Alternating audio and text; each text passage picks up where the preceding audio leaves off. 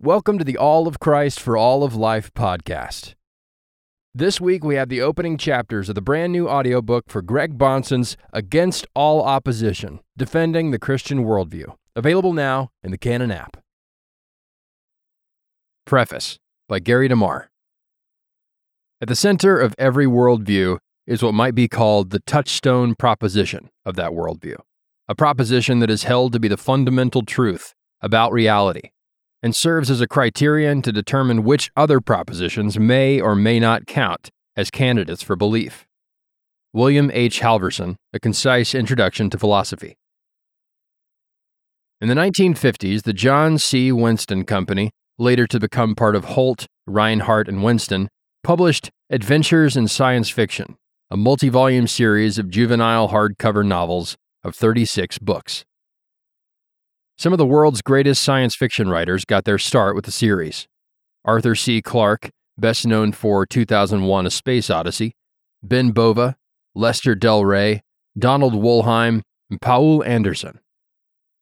The books carried an original retail price of $2. Today, depending on condition and the author, a first edition with an unclipped dust jacket can cost as much as $500. In addition to the wonderful stories, the books are worth collecting for the cover art. While the books are dated in terms of technology, the use of computers is minimal and email was non-existent. The stories reflect the moral worldview of post-World War II America. In addition, a teenager could find a great deal of worldview wisdom sprinkled throughout the 200-plus pages of these fascinating science fiction novels, since a fundamental Christian worldview was still operative. Here's an example from Paul Dallas's The Lost Planet, a story about how two teenagers avert a war between their home planets. The scene takes place just before the teenager from Earth boards a spaceship and travels to the distant planet of Poseida. As he spoke, the general seemed to become preoccupied with thoughts of the military situation, and he absently deployed salt and pepper shakers with knives and forks on the table, setting up in front of him an imaginary military problem in the field. It is a basic truism, he continued, that wherever possible, the best defense is a good offense. Now, if we are attacked, and he brought a piece of silverware in toward the plate that was obviously representing planet Earth.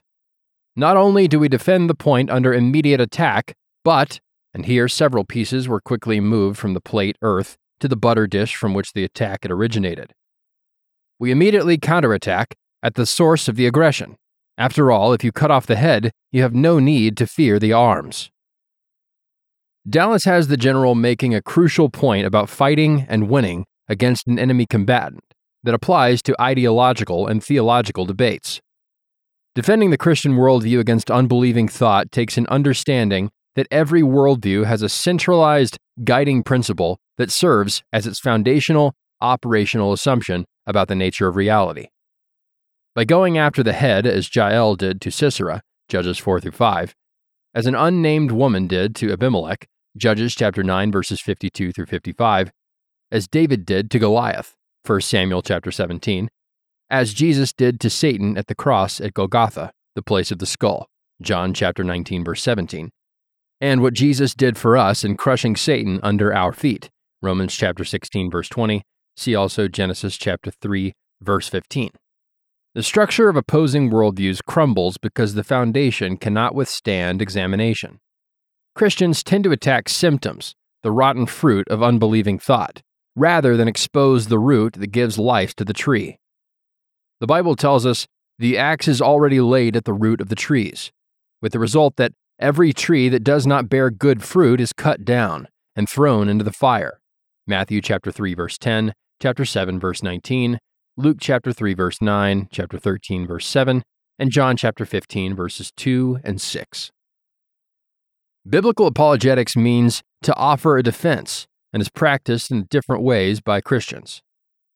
Some Christian apologists try to appeal to skeptics by presenting a boatload of facts. With this evidential method, the claim is made that facts are neutral and speak for themselves. Others believe that reason alone, devoid of any prior presuppositions and impossibility, is the best way to defend the faith. These are not only ineffective apologetic methods, they also do not follow the biblical model. Even scientists admit that factual neutrality and reason alone approaches are impossible because the practice of science rests upon a number of presuppositions about the nature of reality, and we usually take that for granted. John D. Barrow. Certain operating assumptions are assumed, otherwise no science or communication can take place. The issue, however, is how to account for these prior assumptions and how they fit within the context of a biblical worldview. That's what Greg L. Bahnsen's Against All Opposition does from start to finish. The Bible shows that apologetics and worldviews in general deal with fundamental assumptions that guide reason and give meaning to facts. For example, the first verse of the Bible states without equivocation or defense, "In the beginning, God created the heavens and the earth." Genesis chapter 1, verse 1. The necessary operating assumption is that God exists, and without his existence, nothing makes sense. Unless we begin by establishing certain preconditions, we will never establish a valid and workable apologetic methodology, and attacks on the Christian faith will go unanswered. Apologetics does not mean saying you're sorry for being a Christian. Christians are not called on to apologize for believing in God, the trustworthiness of the Bible, the reality of miracles, and the redemptive work of Jesus Christ that saves sinners from final judgment. The Greek word apologia, from which we derive the English word apologetics, denotes a speech made in defense, a reply, especially in the legal context of a courtroom, made to an accusation. The word originated in the judicial operations of ancient Athens, but the word occurs several times in the New Testament as well. Acts chapter 22, verse 1, chapter 25, verse 16, 1 Corinthians chapter 9, verse 3, and Philippians chapter 1, verse 7. We use apologetics every day. Every time we defend our view of a subject over the opinions of others, we are practicing apologetics. It's no less true in the defense of the Christian faith against all opposition. The Bible commands us to engage in apologetics. But even if you should suffer for the sake of righteousness, you are blessed, and do not fear their intimidation, and do not be troubled. Isaiah chapter 8, verse 12. But sanctify Christ as Lord in your hearts, always being ready to make a defense, apologia, to everyone who asks you to give an account for the hope that is in you, yet with gentleness and reverence, and keep a good conscience, so that in the thing in which you are slandered, those who revile your good behavior in Christ will be put to shame. 1 Peter chapter 3, verses 14 through 16. To make an argument for a position does not mean to be argumentative. That's why Peter adds, with gentleness and reverence. Never give anyone a reason to reject your position other than the position itself. That is, don't be a hindrance to what you are saying by your speech or actions. There is a character aspect to apologetics. You can be the smartest person in the world and beat your opponent in every way possible and still lose the larger argument. People might say, he may be right on the facts, but he's a real jerk. The way we defend the faith is as important as the method we use to defend the faith. Paul makes his defense of the Christian worldview in Athens by confronting a worldview based on Greek philosophy. He offers an apologia, a defense of the Christian worldview over against the prevailing Greek worldview. Acts chapter 17, verses 22 through 34. Paul knew enough about Greek philosophy to engage in a debate, even quoting some of their own poets. Chapter 17, verse 28. In addition to making his defense of Christianity before Greek philosophers, Paul did the same when confronted by his own countrymen, Acts chapter 22 and 23, and Roman officials, chapter 24 through 26. He was ready and eager to defend the faith before Caesar, chapter 25, verses 11 and 32. Paul employs the term apologia in his trial speech before Festus and Agrippa when he says, "I make my defense," chapter 26, verse 2. The term is used by Paul in his letter to the Philippians as he is defending the gospel. Philippians chapter 1, verses 7 and 16. Paul battled with heretical elements within the church. He told Timothy, "Instruct certain men not to teach strange doctrines, nor to pay attention to myths and endless genealogies, which give rise to mere speculation, rather than furthering the administration of God, which is by faith." 1 Timothy chapter 1, verses 3 through 4. See also 2 Timothy chapter 4, verses 2 through 4. He was contending earnestly for the faith which was once for all handed down to the saints. Jude 3. This means that apologetics is not only designed for those outside the Christian faith, but it includes disputes that occur within a biblical worldview. The mind is designed by God to 1. Reason, 2. Test, 3. Investigate, 4. Examine, and 5. Accumulate knowledge through the study of the Bible, creation, history, experience, and everything else, but with certain interpretive first principles called presuppositions. We are commanded to test the spirits, 1 John chapter 4, verse 1. Examine everything and hold fast to that which is good, 1 Thessalonians chapter 5, verse 21. This was Luke's methodology, Luke chapter 1, verses 1 through 4. To argue for a position is not to argue someone into the kingdom. An argument's purpose is to expose the weakness of unbelieving thought and demonstrate the long-term consequences of being consistent with a position's operating assumptions. Christian apologists give reasons as to why they believe what they know is true. The audiences may vary, genuine seekers, skeptics, or hostile unbelievers, but the message and starting point are the same. The apologist's job, like a lawyer before a judge and jury, is to present sound arguments that testify to the truth. Like the physicist who assumes the laws of physics to do physics, and the logician who assumes the laws of logic to do logical analysis, the Christian assumes the existence of God.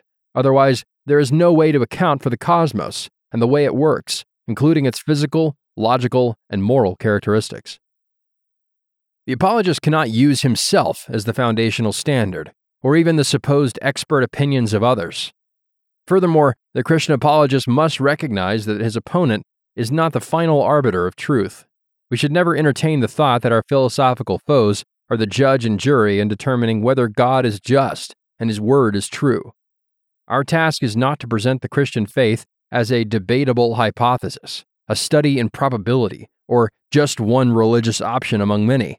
We should never say, "You be the judge." In a biblical defense of the Christian faith, God is not the one on trial. How can a finite, fallible, and fallen created being ever be a competent judge of eternal things? How is it possible that the creature can legitimately question the Creator? God asks Job, "Will the fault finder contend with the Almighty? Let him who reproves God answer it." Job chapter 40, verse 1. Job responded, knowing the limitations of his own nature, the only way he could. "Behold, I am insignificant. What can I reply to thee? I lay my hand on my mouth." Chapter 40, verse 4. God asks Job a series of questions that demonstrate how limited he is in knowledge and experience. God asks, "Where were you when I laid the foundation of the earth? Tell me if you have understanding." Chapter 38, verse 4. Job was trying to figure out the world and the way it works based on his own limited frame of reference. This is an impossible task.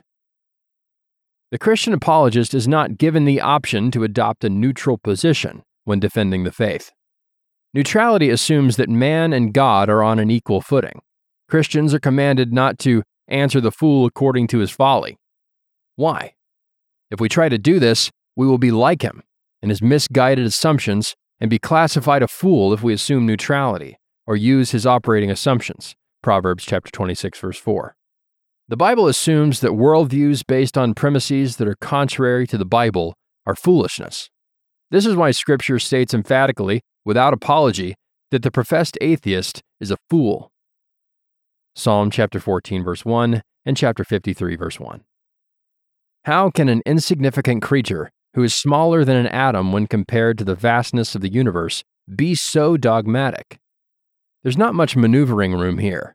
If we abandon the governing assumptions of the Christian worldview from the beginning and argue from a supposed neutral starting point, we place ourselves in the same category as the atheist, all in the name of defending the Christian faith. This means that the starting point in the Christian worldview is not subjective. It's not just one supposed legitimate opinion among many. Of course, the unbeliever doesn't like to hear this. It means that he is not in control. It is no wonder that Paul explains the reality of unbelieving thought in stark and uncompromising terms. For the word of the cross is to those who are perishing foolishness, but to us who are being saved, it is the power of God. For it is written, "I will destroy the wisdom of the wise, the cleverness of the clever I will set aside." Where is the wise man? Where is the scribe? Where is the debater of this age? Has not God made foolish the wisdom of the world? For since in the wisdom of God, the world through its wisdom did not come to know God, God was well pleased through the foolishness of the message preached to save those who believe. For indeed, Jews ask for signs, and Greeks search for wisdom, but we preach Christ crucified, to Jews a stumbling block, and to Greeks foolishness. But to those who are the called, both Jews and Greeks, Christ, the power of God and the wisdom of God.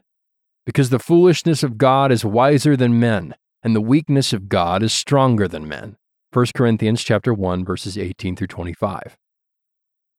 An apologetic methodology that claims a Christian should be open, objective, and tolerant of all opinions when he defends the faith is like a person who hopes to stop a man from committing suicide by taking the 100-story plunge with him, hoping to convince the lost soul on the way down.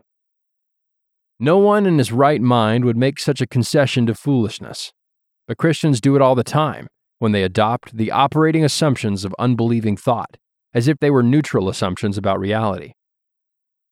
Greg Bahnsen's Against All Opposition is the definitive apologetic starting point to help Christians develop a sound, biblical, apologetic methodology. Introduction by Gary DeMar. In February 1973, Jesus Christ redeemed me in a darkly lit pub in Ann Arbor, Michigan. I was in the final months of my senior year at Western Michigan University. My athletic career had faltered a few years before.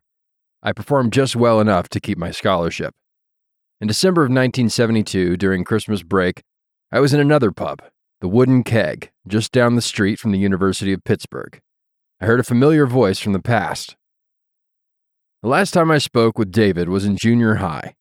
There's not much that I remember from that evening other than we had pizza, caught up on life, and I found out he was living in Ann Arbor, Michigan. I told David that I would be in Ann Arbor sometime in February to participate in an indoor track and field meet. We made plans to meet again during the day of the meet since I was not scheduled to compete until Saturday evening. Through a stroke of divine providence, I knew one other person in Ann Arbor, but I did not have his address. After spending some time with David, we were driving back to the arena when I saw a blue Dodge Dart with a Pennsylvania license plate stopped at a red light. It was Bill. How was that possible? Ann Arbor is no small university town. At the time, I did not realize that God was about to do something great in my life. I said my goodbyes to David and made my way to Bill's car. I never saw David again. God works in mysterious ways. Bill drove me to the meet. I did my athletic thing and spent the next few hours at that Ann Arbor pub where I heard the gospel. My life changed in an instant as I headed back to the house where I was living with a drug dealer, a vagrant who looked like Charles Manson, and a few other disreputable occupants. As expected, my Christian faith became an issue, but I lacked the ability to offer a coherent defense. I graduated from college a few months later, and within a year I was a student at Reformed Theological Seminary in Jackson, Mississippi, where I was taking courses in Greek, Hebrew, systematic theology, church history, hermeneutics, and apologetics. It was at RTS that I met Greg L. Bahnsen, who was an associate professor of apologetics and ethics and working on his PhD. While we were both new to the seminary, I was new to everything. Greg was a brilliant theologian and apologist, and I was a student who had a whole lot of learning to do. Within a few years, Greg and I became friends, but he was always the teacher and I was always the student, and that was okay with me. Over time, Greg and I worked together on some conferences and publishing projects. His book, Always Ready, includes articles that he wrote for American Vision's Biblical Worldview magazine. For 3 years, Greg spoke at American Vision's week-long life preparation conferences in the 1990s. He was the anchor speaker for each of the 3 years he spoke. The young people in attendance gave him a standing ovation after his information-packed messages at each of the conferences. He was in constant demand as the young people peppered him with questions about how to apply the presuppositional model to various situations and questions. Our friendship proves that God has a sense of humor in putting us together. My undergraduate degree is in physical education.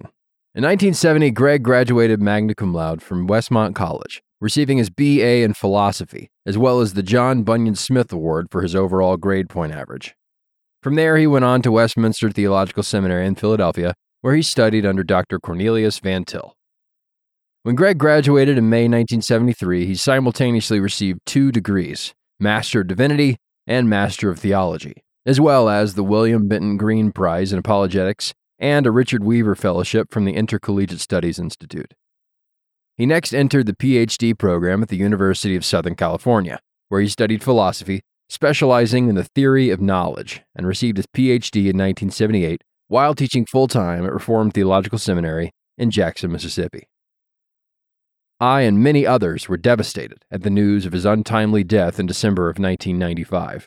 Who would replace him? Who could replace him? No one has. It has been a privilege to publish a print edition of Greg's messages at American Vision's first Life Preparation Conference titled Pushing the Antithesis. American Vision also published the long-lost manuscript of Greg's book Presuppositional Apologetics, Stated and Defended, 2008. Now we come to Against All Opposition. Not long ago, I started listening to the talks that Greg gave at American Vision's second Life Preparation Conference. I was struck with how fundamentally basic and impacting the material was. Many books dealing with the biblical apologetics assume too much of the reader. Most Christians don't have the time or inclination to study the topic in depth. To make biblical apologetics accessible to more Christians, especially young people, American Vision decided to transcribe and edit the lectures and publish them in a way that would benefit a growing interest in biblical apologetics from a presuppositional perspective. While rummaging through a box of papers and magazine articles, I came across a letter that Greg sent to me dated October 30th, 1985. I am writing to a few friends of presuppositionalism in the hope that we can work together on a particular project which will publicly promote and defend this approach to apologetics. We need to take such opportunities, especially since so few seminaries train men in this outlook today, and since the traditional method is being again popularized and pushed in Reformed circles. American Vision's long-term goal is to continue and enhance the legacy of the work of Dr. Greg L. Bahnsen to the glory of God and the advancement of His kingdom. We must not be satisfied to present Christianity as the most reliable position to hold among the competing options available. Rather, the Christian faith is the only reasonable outlook available to men. Greg L. Bahnsen, Presuppositional Apologetics, Stated and Defended. Chapter 1. Faith or Reason. At the Orange County Airport on my way to Atlanta, Georgia via Chicago, I had an interesting experience. A little old lady was in front of me in line. She came up to the counter and said, "The number on my ticket says that I'm supposed to get on this plane, but I'm going to Hartford." The agent looked at the ticket and said, "Yes, ma'am, you're going to Chicago, and then you're going to change planes and go to Hartford." She said, "I'm supposed to go to Hartford, not to Chicago." The agent said, "Yes, that's right. You're going to Chicago first, and then you're going to change planes and go to Hartford." She thought for a minute and said, "Oh, okay." She went and sat down, and then I stepped up to the counter. And just about that time, she jumped up from her seat and said, "But on the flight board it says Chicago, Boston." "Yes," said the agent again, "you're going to go to Chicago, get off the plane, and then get on a plane for Hartford. The people going to Boston will stay on the plane that you flew on." "But it says Boston." Now you know what the problem was. You know that it was simple. It was easy to take care of, but she was intimidated. She was scared that she's going to go to the wrong place. She was afraid that if she got on this plane, even though she could change planes in Chicago, she was going to end up in Boston, and that wasn't where she wanted to go. Unbelievers are in some ways just the opposite of this lady. They have chosen a way of looking at the world, and a way of thinking, and a way of living that is going to land them in Boston, as it were. They think they can get off the plane in Chicago, but they can't.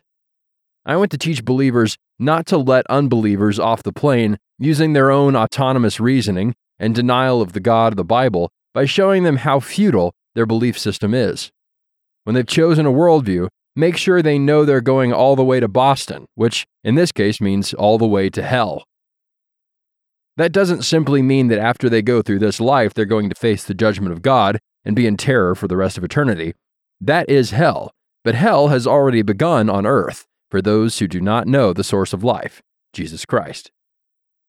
Hell has begun on earth, not just because their family lives are messed up, not just because their psychological state is messed up, not just because there are social problems they experience, but also because of what has happened to them intellectually.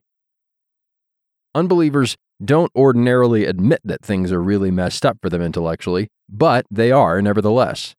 Unbelievers are on their way to Boston, the full implications of their worldview beliefs, but they think they can get off in Chicago, borrow intellectual and moral capital from the Christian worldview, so the full implications of their starting assumptions are not consistently applied. They think there's a way to get off the plane, but there isn't, except for the counter worldview only found in the Bible. Unbelievers have chosen a way of looking at the world, including how they know what they know and how they should live their lives, which is contrary to what the Bible teaches. And because they've chosen that, they find themselves on a plane that's headed to somewhere they don't want to go, and they're looking for a place to bail out. But there isn't one. I'm going to teach you how to defend your Christian faith by taking their worldview, their faith, all the way to Boston, as it were.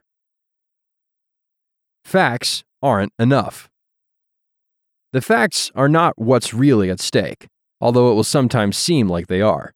Too often, we are made to believe that if we could just marshal better historical evidence, or better scientific evidence, or better psychological evidence, or whatever the field may be, if we could just get the facts, then we could win the respect of unbelievers. But that isn't where the issue really is. Having said that, it is also true that you need to know the facts. In fact, you need to know the facts better than your opponent. That may seem intimidating, but it is possible. You remember the biblical story of Gideon in chapter 7 of the book of Judges about how Gideon sent the Midianites into flight in utter terror. He gave every one of his soldiers the mark of the leader of a band of soldiers. He gave him the light that would lead the army into battle. As the Midianites looked up and saw all these lights, they said, "There must be a huge army behind them." There wasn't, but because they thought there were so many there, they took off afraid, and Gideon fell upon them. Unbelievers practice this Gideon strategy. They give the impression that they are familiar with what's going on, that they know all the options, that they've read through all the books, and that they are way ahead of the game. I don't want to be unrealistic and just turn it around and pretend that we know all the options and we know better than they do, but I want you to remember that they're finite, and not just finite, but lazy, and not just lazy, but prejudicial. When they get into a certain way of thinking, they tend to pay attention only to what follows in that line of thought. They do not pay attention to other arguments. Sometimes, in fact, they are just bluffing. I can say this because I've jumped through all the hoops. I've proven that I can memorize like others. I can do footnotes like others. I can do this, I can do that, just so I can play their game with them. I've been through all that. Anyone who has been through graduate school as a Christian and has come out alive knows what I'm talking about. You play the game, and you learn how to do it. I've done this for a long time, and I'm certain that 90% of the people who oppose Christianity do not really know Christianity. That may seem remarkable. You might think, the gospel's so simple, it's on every street corner. There are churches everywhere. They all must know what the gospel is. These people know, but they've decided it's not true. I'm also convinced they do not understand what it is. They do not know your worldview as well as you do, nor do they understand that their worldview is taking them to hell. I want you to see the antagonism of the unbeliever, and to know that the facts, or what are called facts, such as the things you can see with your eyes, are not what separates you from the unbeliever. What separates you are the underlying worldview. It's the philosophy, not the facts. Faith is not contrary to reason. Everyone does philosophy, but not everyone does it well. If I can teach you something about philosophical principles, I will have done you a favor, because you'll be able to apply this to whatever field of study you go into. Let's begin by realizing that although we are defending the Christian faith, we are going to do it rationally. We're going to use our intellect. What we adhere to is called the faith. According to an old saying, faith is believing what you know isn't true. In other words, faith is one thing and rationality is another. The devil would love for you to believe that. Sadly, there are some who profess to follow Jesus Christ, but are secret agents for the devil, because they will also encourage you to think this way, that we have intellect and rationality over here and faith over there. Faith is believing what you know isn't true. And if that's your mindset, then you don't have to worry about anything you encounter, do you? If faith is believing what you know isn't true, then the more you show me that I can't believe this, the more religious I am to hold on to it. I've known people, including theologians, who talk this kind of nonsense. I've known people who live their lives this way. It's like a biology student who says he's come to believe the Bible can't be trusted. He will say, scientifically, it's all messed up, just an ancient book of superstition. But I ask, then why do you believe the miracles about Jesus and his resurrection? I know it's impossible. I understand that I've been taught that, but that just makes it all the more religious and spiritual. I hold on to Jesus by faith. Do you see how insulting it is to the Lord of history to say, I'm holding on to you, Jesus, knowing that you aren't true? What an insult. I hope you can see by now what I'm saying. Faith is in no way believing what you know isn't true. Yet, I know that in our society, this concept of faith is very popular. There is a tendency among people when they want to believe something rather fantastic, that UFOs have come and visited us, for instance, or something that will be considered deplorable or pathetic, or even when they continue to honor some politician who's been discredited, to say, I just have faith. But is there any evidence for what they believe? No, or at least it's rather meager or in dispute. It's extremely difficult to believe that it leads to what they are claiming, to hold on to these convictions very strongly, very personally. And even if what they believe doesn't appear to be true and there seems to be very good reason for not believing it, they persist in their conviction because they think they believe it on faith. I trust you've seen this in the newspapers, on television, and in what the movies portray as religion. This is the general concept that people have about faith. Faith is believing things for which there is very little reason, or believing things for which there are many reasons not to believe them. Faith then comes to be seen as irrational or contrary to reason. Faith is seen as a personal commitment against all the obstacles that stand in the way, all the obstacles of being honest and reasonable and looking at the evidence. They will say, I'm holding on to this conviction because I have faith. As a Christian, as someone who knows how to have faith and someone who encourages others to have faith, you will be immediately misperceived as someone who is calling for the crucifixion of the intellect. Unbelievers think that to have faith means to let your emotions run wild and turn off your brain. They think that Christians live in two worlds. They live in this emotional world full of all these things they do on Sunday morning, but then Monday through Friday, and sometimes on Saturday, their brains kick back in. It's like brain off, brain on. Go to church, brain off. Go to school, brain on. Faith means the brain is off and the emotions are running with a high degree of personal volition and commitment. Take this definition of faith from the Dictionary of Philosophy. This article is by a man who teaches in the field of philosophy, so he should know better. Peter Angeles defines faith as belief in something despite the evidence against it, and belief in something even though there is an absence of evidence for it. Given either of these popular misunderstandings of the term, whereby the Christian call to faith is conceived of as either contrary to reason or at least without reasons, Christianity does indeed look quite irrational. Faith becomes a buzzword for putting your intellect out of gear, suspending a cautious and critical attitude toward things, and making a personal commitment without sound evidence. If someone accepts this definition of faith, then we as Christians who claim to have faith in the Bible and faith in the Lord Jesus Christ are going to be viewed as irrational people, people who've turned off their brains and are letting their emotions run, people who have a high degree of volitional commitment. In this way, faith becomes a buzzword for living in two worlds, and you will be disdained for having this concept of faith. People will think you are stupid, and if you buy into that concept of faith, you are agreeing with them. Turning our brains off is not faith.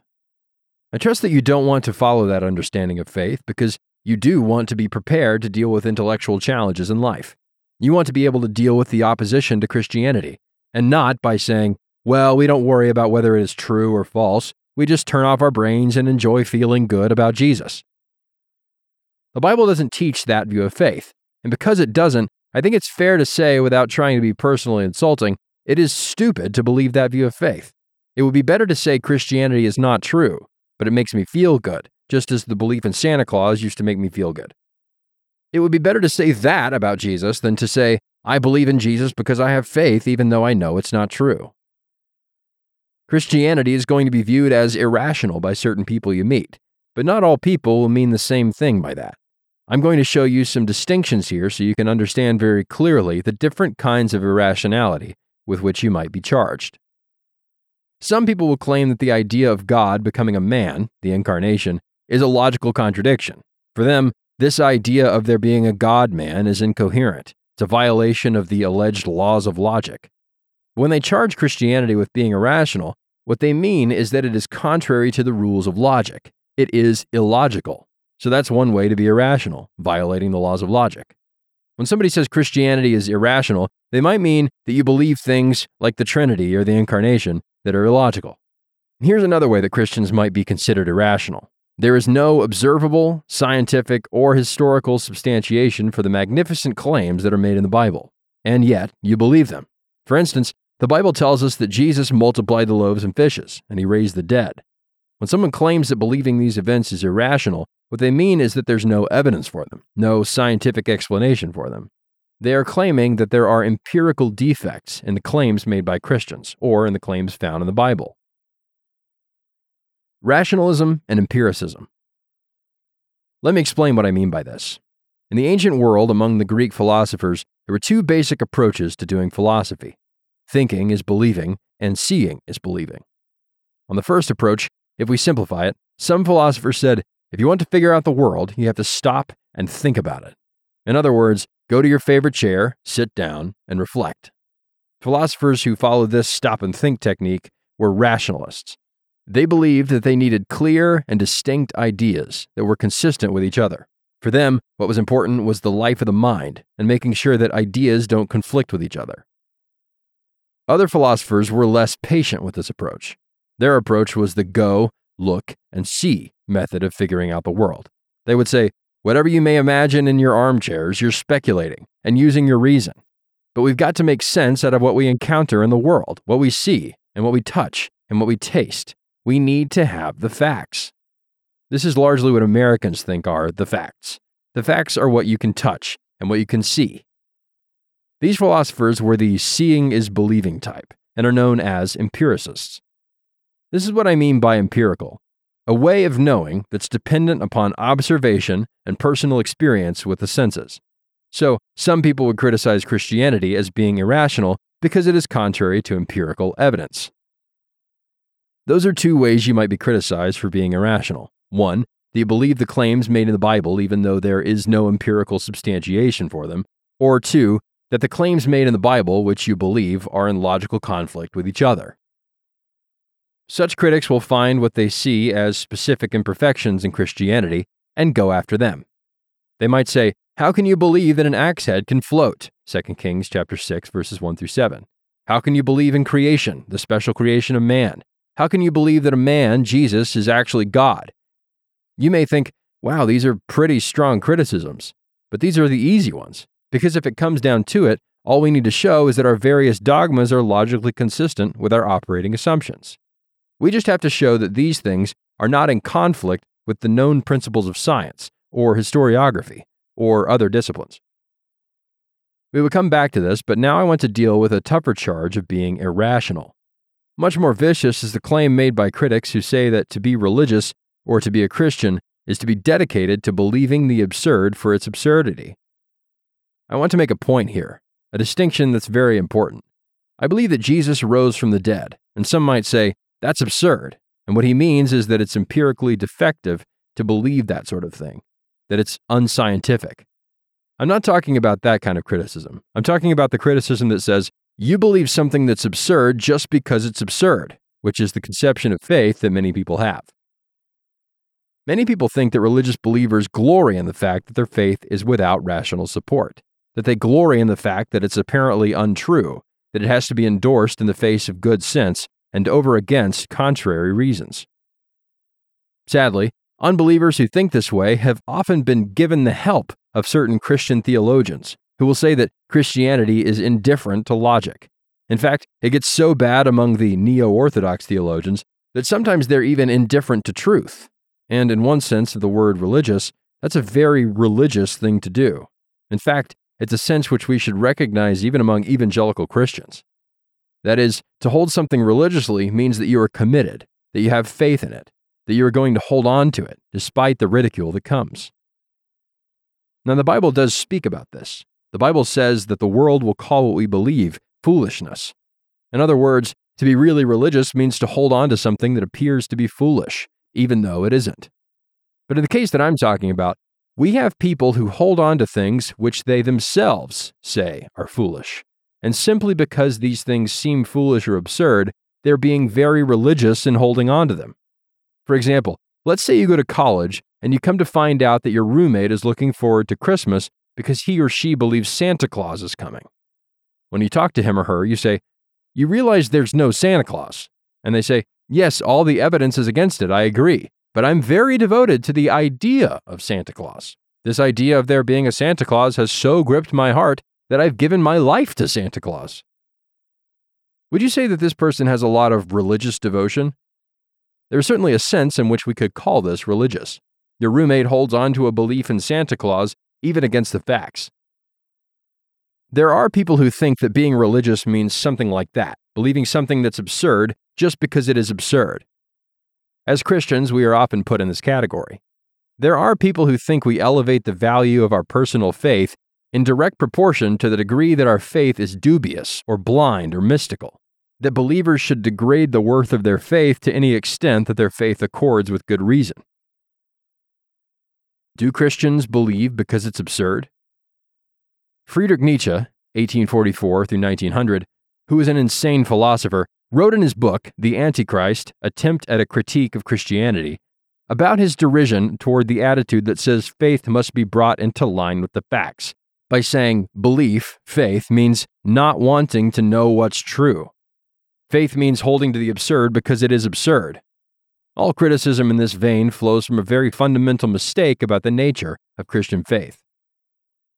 One of the best books written in the 20th century, and still is, was written by J. Gresham Machen, 1881 through 1937, entitled, What is Faith?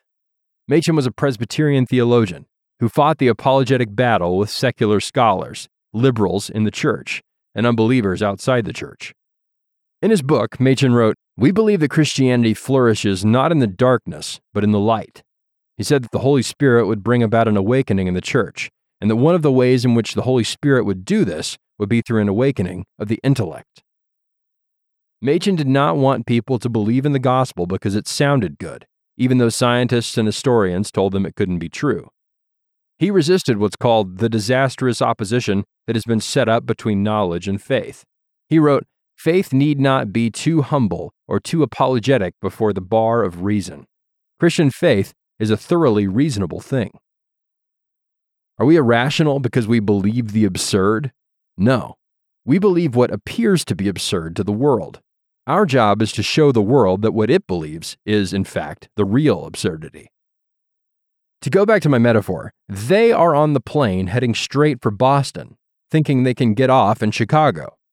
Regardless of what certain misguided spokesmen say, the Bible is not indifferent to logical blunders or factual mistakes. It was to vindicate the truth of his religious claims that Moses challenged the magicians of Pharaoh's court, Exodus chapter 7, verses 8 through 13, 2 Timothy chapter 3, verses 8 through 9. It was to vindicate the truth of his religious convictions that Elijah competed with and taunted the priests of Baal on Mount Carmel, 1 Kings chapter 18, verses 16 through 45. The Old Testament prophets knew that their words would be demonstrated to be true when their predictions were fulfilled in history for all to see. When Jesus came into this world, he claimed to be the truth. His resurrection was a mighty sign and wonder that provided evidence for the veracity of his claims and for the apostolic message based upon his claims. In 1 Corinthians chapter 1 and chapter 2, after the Apostle Paul has been at the center of Greek philosophy in Athens, Acts chapter 17, verses 16 through 34, he leaves Athens and writes to Corinth. It is important to read what he says in those first two chapters about the relationship of faith and reason. Despite what the Jews and Greeks might think to themselves, he wrote, "The gospel is in fact the very wisdom of God, which destroys the arrogance of worldly philosophy." 1 Corinthians chapter 1, verses 18 through 25. Similarly, in 1 Timothy chapter 6, verse 20, Paul spoke of the claims of knowledge falsely so called. Paul was eager to reason with people about Jesus Christ, not because there isn't a place for faith, but because faith is not contrary to reason. In fact, as it turns out, faith is the very foundation for reasoning, to the point that those who claim that reason is the foundation for knowledge must have faith that it's so. Today, there's a reversal. Most people think that we must stand on the platform of reason and then maybe find a place for faith. But Paul says if you don't have faith in the God of the Bible, there's no place for reason. Where is the wise? Where is the scribe? Where is the debater of this age? Paul asks. Bring them on. We're ready for them. Hasn't God made foolish the wisdom of this world? 1 Corinthians chapter 1, verse 20. God has continued to make foolish the wisdom of this world, from the first century down to today. God will continue to do the job of making those who promote reason over against faith look like fools. And He's going to do that job through you. You may find that hard to believe. A lot of people looking at you may find that hard to believe. But God is in the business of doing amazing things. There was a day when a lot of people would not have bet on David. Here's this little scruffy shepherd kid, too short to be a king and not properly equipped with the right weapons. All he has is a slingshot going against the world's giant. What a great lesson. I hope you haven't consigned that story to Sunday school lessons as just a fanciful story. God does great things with weak instruments. He will continue to make the wisdom of this world crumble before those of us who have nothing more than a slingshot and a few well-chosen questions to show that the plane of unbelief is still going to Boston, where unbelievers do not want to go, with their faulty assumptions about the world and how it works. Questions for discussion. 1. What really separates the believer from the unbeliever? Is it faith? Explain. 2. To have faith often means what to unbelievers? 3. When unbelievers charge that Christianity is irrational, what do they mean? 4. In what way are Christian dogmas logically consistent? 5. What are 2 ways Christians are sometimes criticized for being irrational? 6. Explain what J. Gresham Machen means when he states that the Christian faith is a thoroughly reasonable thing. 7. Does neo-orthodoxy teach that Jesus is God? 8. What did the Apostle Paul mean when he wrote that if you don't have faith, there's no place for reason? If you enjoyed this week's episode, listen to the full audiobook now in the Canon app.